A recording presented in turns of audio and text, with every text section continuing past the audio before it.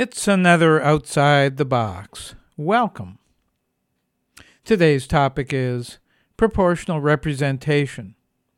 This is another in the series on democracy.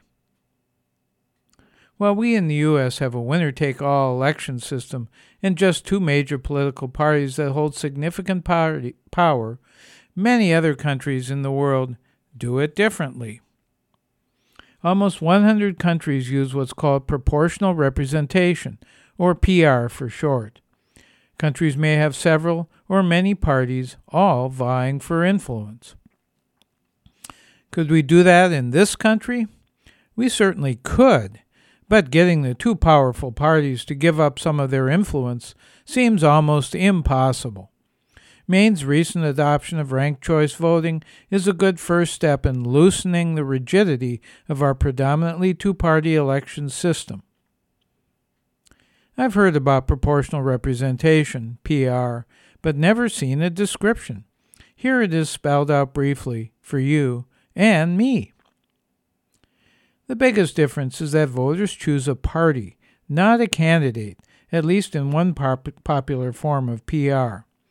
If 40% vote for Party B, 25% choose Party Q, 15% Party M, 12% Party K, and 8% Party T, then a 535-member Congress or a state legislature would be made up of representatives and senators in those percentages.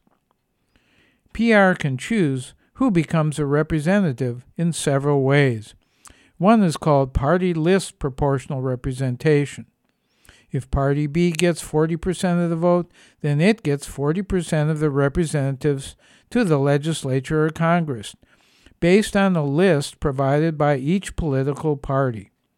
Party members chosen may not live in or even represent specific geographic regions. Their allegiance must be to the whole nation or state. In a few countries, people vote for both individuals and the party. This is called mixed member proportional representation, or MMP. One vote is for a local representative. The second is for the preferred party. Local rep races are decided by plurality or majority, who gets the most votes, while remaining seats are determined by party percentages. MMP is a hybrid system. Individual races, but also proportional. Then there's the single transferable vote method, or STV.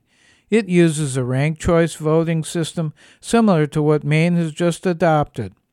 Unlike Maine, there are multiple candidates for multiple voting districts. You vote not just for a first choice, but also a second, third, fourth, and more. If a district has 8 seats, then the top 8 ranked candidates win. This enables even small parties to have a little representation. There are variations on the party list PR, mixed member PR, and single transferable vote or STV systems. Most, 85, use the party list method, with 7 using MMP and only 2 with STV. No vote is wasted in any PR system, as it would be if a candidate you voted for lost by 51 to 49%, for example. This attracts more people to voting, since they want their vote to count for something. It often contributes to a smaller party getting a larger number of seats in the legislature or Congress. PR also creates more coalition governments. Sometimes a good thing, sometimes not. On the other hand, party-based voting solidifies party-based politics. It can create a cartel of larger political parties, keeping smaller ones out. It's not a perfect system, but countries consider it better than the system we have in the U.S. Are you confused? Listen again to this feature via the WERU archives or search on the web for proportional representation. The bottom line is that proportional representation, PR, more closely represents the actual support of each political party or set of beliefs in the electorate.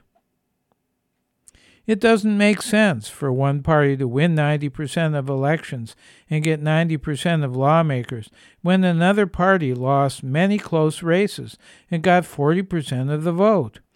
Fairness means that 40% of legislators should be from minority parties or viewpoints so that they are actually represented in government.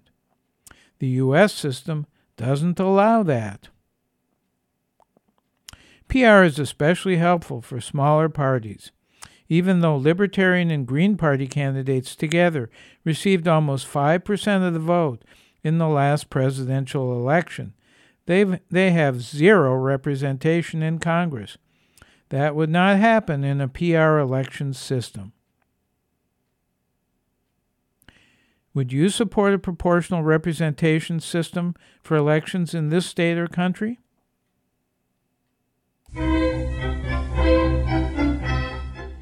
I'm Larry Dansinger, still not excited about representative democracy, but preferring this to our current unfair system.